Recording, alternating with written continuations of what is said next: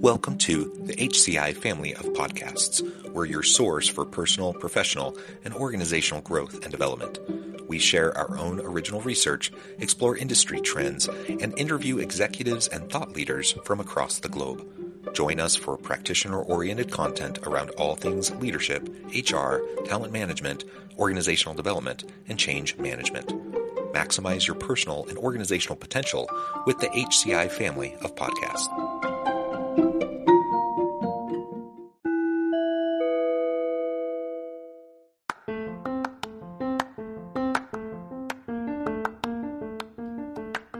Welcome to the podcast. In this podcast episode, I talk with Cary Sparrow about upgrading your market intelligence in order to compete for talent.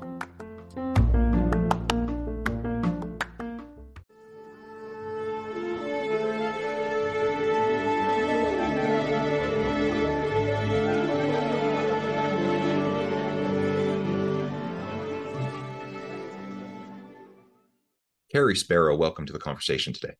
John, it's great to be here. Thanks for having me on. It is a pleasure to be with you. You're joining us from Minneapolis. I'm south of Salt Lake City in Utah. And today we're going to be talking about upgrading your market intelligence in order to compete for talent. We all know that it's a tight labor market, especially in particularly high-skilled areas, anything STEM, anything healthcare, lots of other areas that it's just really hard to get good people. We have skills gaps everywhere. And frankly, I don't know how it is in Minneapolis, but generally speaking, across the U.S., the unemployment rate's fairly low. In Utah, I think we have like an unemployment rate of like 2.3%, which means there's basically nobody looking for jobs. So to be able to recruit good talent is a real challenge. And there's lots of positions open that organizations are really struggling to fill. So we're going to talk about how we can address that. As we get started, I wanted to share Cary's bio with everybody.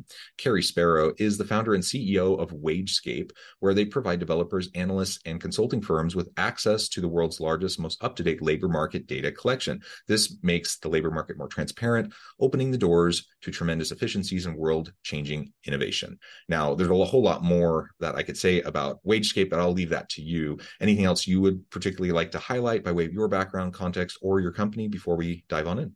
No, I mean, my own background is a little bit of kind of a purple squirrel. I started in computer engineering and then was in the military. I was a submarine officer for 8 years. Then I got into consulting, grew into a consulting leadership role where I helped lots of companies face lots of challenges, primarily around talent and HR. And then was a corporate HR and IT executive in a big global company for a while before I founded WageScape. And all those experiences gave me the insights to say, hey, I think there's a much better way to see what's actually happening with things that touch all of our lives every day: jobs, pay, skills, who's hiring and what are they hiring for? And so that's what we built WageScape to do. Yeah, well, very cool. And you spoke a little bit to just kind of the origin story, but maybe you could zoom in a little bit more. What served as that inspiration for WageScape? Tell us a little bit more about that background and history and how you started to develop it. Sure. I had the benefit of working with lots of a couple hundred companies that were facing challenges that largely related to how they manage their workforce, and saw a real evolution over about 20 years where initially there was a heavy emphasis on standardizing processes and then moving those processes to technology and then moving that technology to the cloud and restructuring, HR functions and IT functions and everything else. And they all those efforts fell short. And when I was actually in the job, where I was responsible for upgrading kind of the workforce management capabilities of, an organization that had 150,000 people across almost 70 countries. But what I came to realize is that for most larger companies, and for the economy overall, that it's really the biggest bottleneck is data. The biggest bottleneck to effectively managing your workforce is data, because data is really hard to get. It's not, when you can get it, it's not in a form that's particularly useful.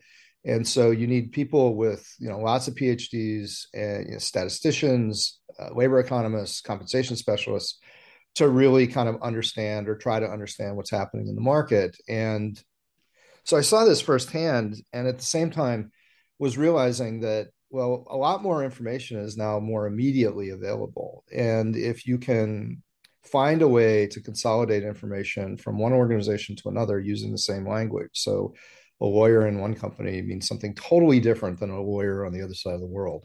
Um, or, a software programmer could be called something totally different in another company, like a software engineer or something. If you can find a way to kind of work out those differences, then there would be a lot easier way to collect all the information in real time about what's really going on. And in an economy, especially an economy that is close to $100 trillion worldwide in salaries and benefits every year.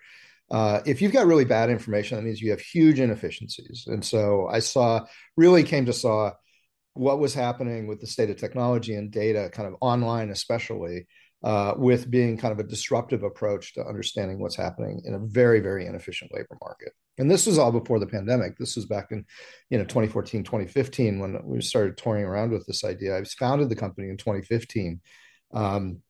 And put together a technology capability and a data platform that draws from online sources, lots of online, job listing sources and publicly available career profile sources to see what's actually in the market for people and jobs. What are people getting paid? And initially, was able to get some good traction with some great organizations, universities, consulting firms, big corporations, names that you'd recognize if you go out to our website. You'll see some of them, and then the pandemic hit, and the whole labor market just went completely sideways, Mm-hmm. and that was really a big kind of shot in the arm for us, because the kinds of intelligence that we were dealing with was exactly the kinds of things that people needed to have, but they didn't have any other sources to go to. So some of the factors that went into that. First of all, you had a very, very disparate impacts of the pandemic itself. You had Yeah. some parts of, some industries where everything shut down, like all hiring stopped. Um, Folks went home, businesses went out of business. It was horrible. We all lived through that. There were other parts of the economy, though, where it was exactly the opposite. Demand, business demand, just flooded into things like supply chain and logistics and home delivery, and I mean the whole notion of supply chains was upended. And so you had some places where they weren't doing anything, and others where they couldn't get workers fast enough. And as a result, you started to see workers or employers finally capitulating and raising wages very, very dramatically. The kinds of things that we track, we're able to see on a daily basis what's happening with hiring and pay. So we knew what was going on, but we also were hearing everything that the traditional sources of market, like Mm-hmm. economic data and so forth, were saying. And there was a big, huge disconnect between what we were seeing was actually going on and what folks were saying, because they didn't have really any good information. It was all speculation. So you have very disparate impacts in terms of unemployment and hiring needs. You've got wages that are going up. Then you have remote work that very quickly companies started realizing, and workers started realizing they could do their jobs from anywhere. And so companies recognized they could hire from anywhere. And so Yeah. now a lot of the assumptions in terms of how you needed to see kind of the job market went out the window, because the job market, instead of being right around your wherever you were located, was now nationwide and in a lot of cases global. So that was a real shot in the arm for us, because what we had done in the meantime was we had created the world's largest platform for real-time pay and hiring intelligence. And what that means is that, as an example, in the US, we track data from about 60 countries, but in the US, we track over 80% of all new jobs that are Mm. created in the country, right? So this is sample sizes that are measured in millions, whereas economic survey data and so forth usually are dealing with thousands of data points, and so they're not really that accurate or precise, whereas ours was really precise. We could see almost every job in the country, We could see who was doing the hiring, how much the organizations were expecting to pay, what they needed, so we could see how skills were changing and evolving. And we do that every day. We go and we scan the entire market every day. So it's very real. It is as real time as you'd want or need at this stage. Um, and so our problem at that point was not that we didn't have a solution and that we didn't have a Mm-hmm. market condition that needed the solution. Our problem was that nobody knew about us, because when I first set up the company, I wanted to just sell to other people who would incorporate our data into technology solutions or consulting solutions or research that didn't need applications. Because when you get in the application business, you tend to, focus just on those specific applications. But there's tons of folks that, people in financial services and fintech and big corporations, HR consultancies, recruiting firms, hedge funds and investment managers, banks, and folks that look at like bond portfolios and real estate prices. All of these different groups and more, media companies, sales intelligence folks, all of them and more need labor market data. And so if we had been in the business of creating applications, for all those different uses, we never would have gotten anywhere. So I wanted to be strictly just a data provider to relatively big companies. But when the 2020, late 2020, early 2021, when everything was completely out of bounds with historical expectations, we realized that we needed to get our intelligence in the hands of many, many more users than our current clients could reach. And so that's when we started building applications and other services that were direct to end user. And we've really seen demand come up from that standpoint. But it's a totally different game now. If you're a hiring manager, you know this, that you're dealing with very, very different factors than you were 3 years ago. And those factors vary by job, they vary by industry, they vary by location.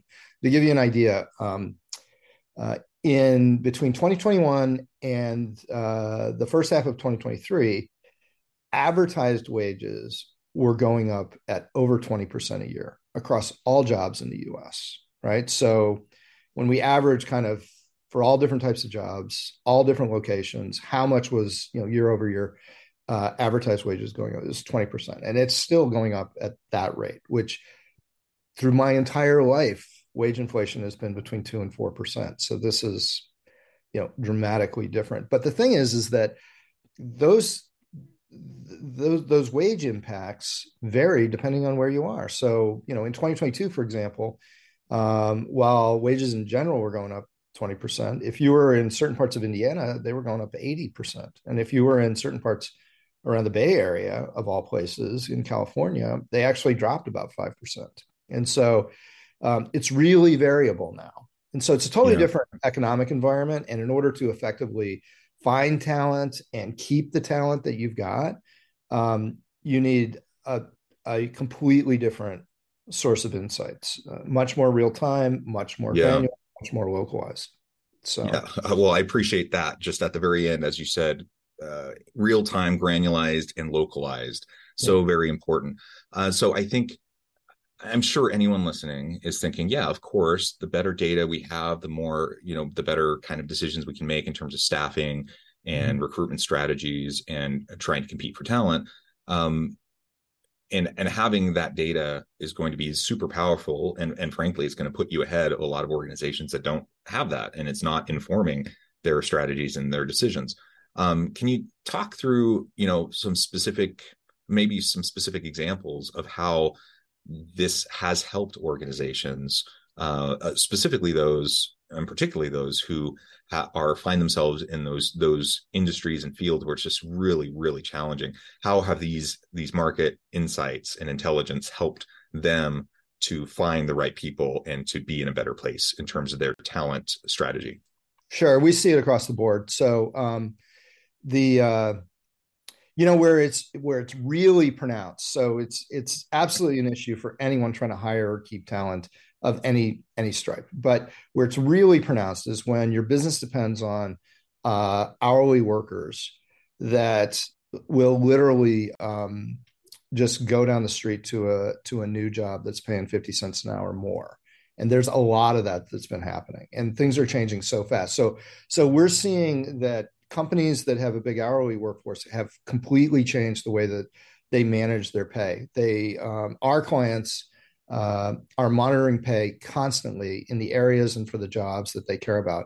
Because all of our data comes from the public domain to start with, we don't have to hide who the hiring organizations are or who the companies are that we're tracking data from, because it's all out there to start with. They've already shared what we provide. We just do it on a massive scale and allow you to really analyze it. And so they're watching, they're not just watching the jobs in their individual markets. Sometimes they get down to, if they're in a bigger city, they get down to different sections of the city and watch what's happening to pay.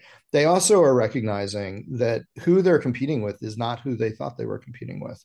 For example, there was a client of ours who did recruiting services for a machine shop in the Midwest, mid-sized machining operation, and the traditional starting pay very, very quickly did not keep pace with the market, so that their starting workers, which were skilled tradespeople, these were machinists and fabricators, welders, spot welders, their starting pay was about the same as high demand shifts in a number of fast food restaurants, because very quickly that pay, started at like 10 an hour and broke through 15, then is now up to close to 20 an hour in certain markets.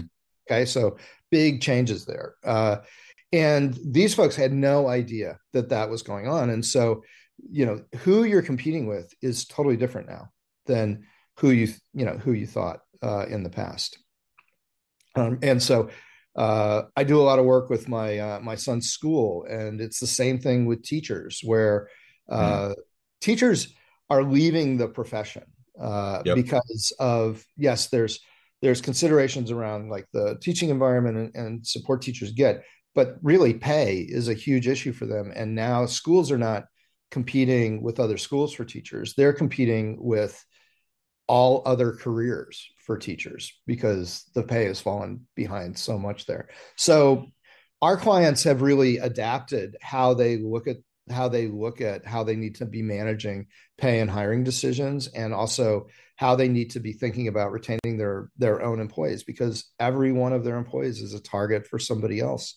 And if you're offering kind of a 5% raise to somebody, but they love where they work, then you're probably not going to get them. But if somebody loves where they work and they get offered a 30% raise or a 40% raise, it's a totally different ballgame. And so now people realize that they've got to stay on top of that, especially where they have big pay sensitive employees. There's another piece, which is just competitive insights.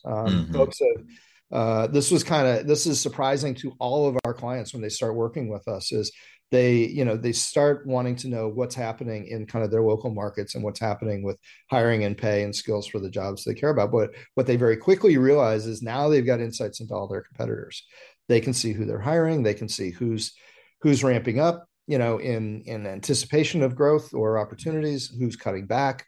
So you get a level of competitive intelligence that's never been available before, at least not easily available, not without paying a lot of money to different consulting firms. So, it's still playing out. This is a relatively new capability. There's only a small handful of providers in the space, but we're seeing adoption that is just skyrocketing as more and more companies are embracing, the need for a different approach to market intelligence. Yeah. And perhaps you've already addressed it, but are there kind of emerging new market intelligence capabilities even today than what we saw 6 months ago, a year ago, certainly 5 years ago? Where do you see things going, say, in the next year or two? So we have kind of as a core competence the ability to collect very, very efficiently on a very large scale information from lots of different places. And so we get at, when you do that, when you're able to do that, now suddenly you're able to provide insights that weren't available before. So we're seeing lots of folks are coming to us saying, in addition to what you already provide, can you get data from different sources? So merge, for example, online hiring data with government, government census, government unemployment data, and so forth, or merge, data from our platform and a sales intelligence platform. Merge data from a whole bunch of different things. We had one come up the other day that was wanting, in one country that has strong union representation, wanted to create a much more functional source of information about union bargaining agreements. And all of our core capabilities can do that. That's where, as part of our mission, we recognize that with better quality information comes lots of opportunity for innovation, not just efficiency. And we're seeing that every day. We get people coming to us with more ideas and wanting to get more things where they've got a real commercial case for it. So I would expect that the whole nature of market intelligence is going through an evolution right now that'll last for a few years, and where we come out on the other side of it will be completely different than where we started. Yeah, super interesting. Well, Cary, this has just been a really fun conversation. I know we've only scratched the surface. There's so much more we could go into depth on.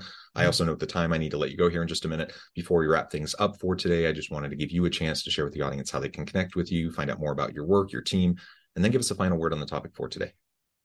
Yeah, so I would love anyone who's interested in what we're talking about, who has questions about it. You can reach me on LinkedIn. You can reach me at Cary@wagescape.com. You can go out to our website as well. So we would love to talk with you.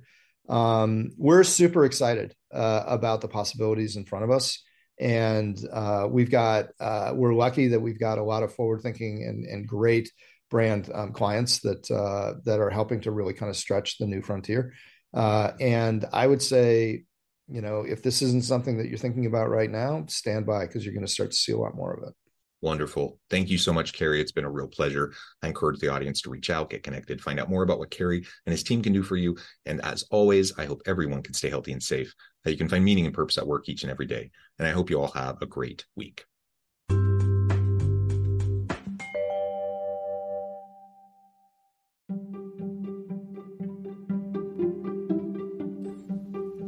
Thanks for joining us for this episode of the podcast. We hope you stay healthy and safe, and please join us again soon.